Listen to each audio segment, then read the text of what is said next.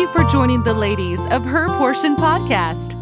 Come, pull up a seat at the table because you are welcome here. Grab your Bible and a pen and let's dig into God's Word together. Take a moment and pray that God would open your heart to Him as you listen. So without further ado, let's get right into today's portion. Hi there. Welcome back to the Her Portion Podcast. This is Crystal, and we are going to continue our study on adornment. And of course, this is coming from 1 Timothy chapter 2. Courtney and Jackie have done a wonderful job getting us started. And so we are going to pick it up right there in 1 Timothy chapter 2. I am going to start reading in verse 9. In like manner also, that women adorn themselves in modest apparel, with shamefacedness and sobriety, not with broidered hair, or gold, or pearls, or costly array, but which becometh women professing godliness, with good works. Let the women learn in silence, with all subjection. But I suffer not a woman to teach, nor to usurp authority over the man, but to be in silence. For Adam was first formed, then Eve, and Adam was not deceived, but the woman, being deceived, was in the transgression. Notwithstanding, she shall be saved in childbearing, if they continue in faith and charity and holiness with sobriety.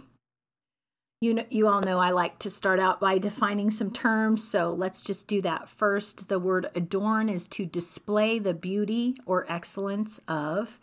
And then it talks about modest apparel. That word modest there means decent and orderly or restrained. With shamefacedness, that's a bashfulness, an excess of modesty. And sobriety means having a sound mind or self-control. And so then the next part of that verse, not with broidered hair or gold or pearls or costly array, those things are talking about like drawing attention to us and not our Lord and Savior. Warren Wiersbe put it this way. He said, the contrast here is between the artificial glamour of the world and the true beauty of a godly life. We must be careful not to get so caught up in the latest fashion trends that we push boundaries of what is decent and proper. And I don't just mean in the, is it too short? Is it too tight? Is it too low cut? Is it too see-through kind of modesty? In Ephesus, it was a very wealthy commercial city, and there were the expensive hairdos and costly jewelry was a way for women to gain status, popularity, and attention. Paul, through the leading of the Holy Spirit, is not saying that we can't wear nice clothing and jewelry, but I believe he is urging us to consider our motives in doing so and ensure that we are not striving to draw attention to ourselves. Instead, we should be focused on a lifestyle, including what we wear or don't wear, that portrays an inner beauty of a meek and quiet spirit. We can find that in 1 Peter chapter 3. So it's really a spirit of humility. Humility consists in lowliness of mind. It's a deep sense of one's own unworthiness in the sight of God and a submission to His divine will. 1 Peter 5:5 says, Likewise, ye younger, submit yourselves unto the elder. Yea, all of you be subject one to another, and be clothed with humility. For God resisteth the proud, and giveth grace to the humble. To be clothed in humility gives the idea that we're going to have to put it on. You could say we're going to adorn ourselves with humility, and we're going to need to choose to walk humbly with the Lord each and every day.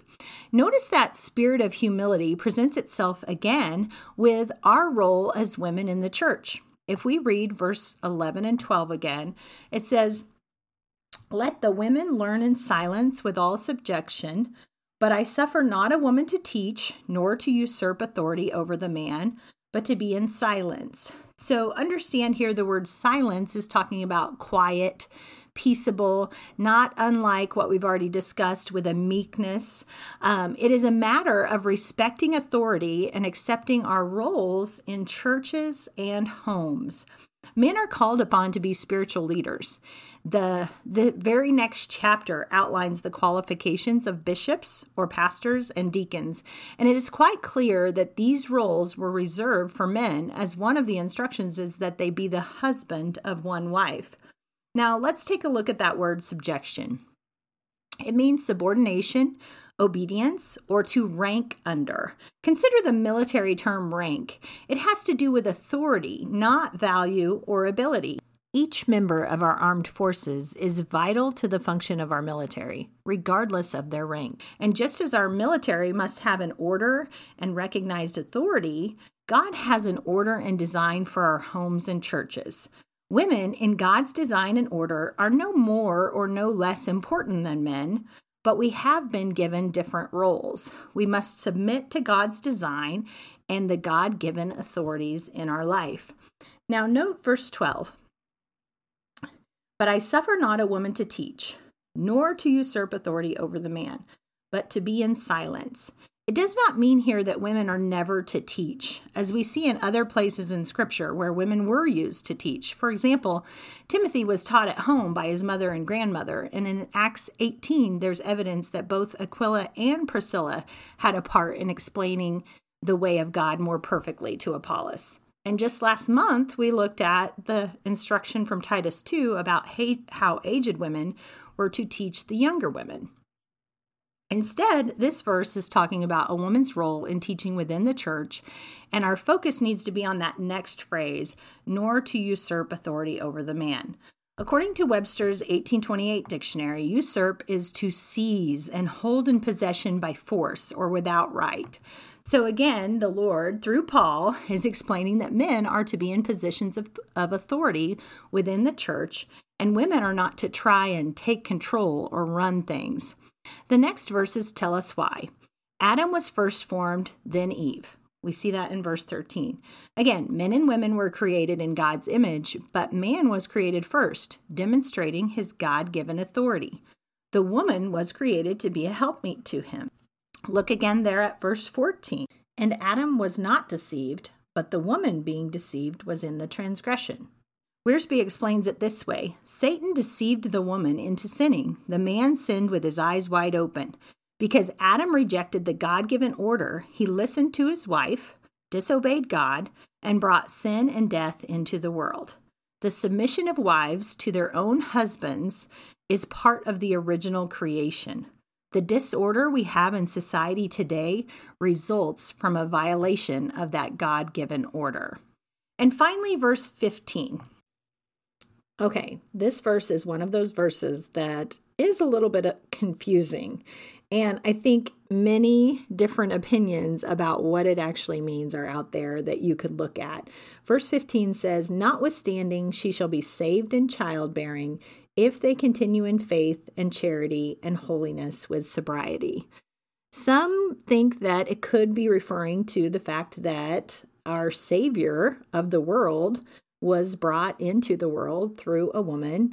As we know in Galatians 4:4, our promised Savior was made of a woman. And then also, which I think would fit, is talking about how a woman will find her fulfillment and joy in fulfilling the role that God has given us.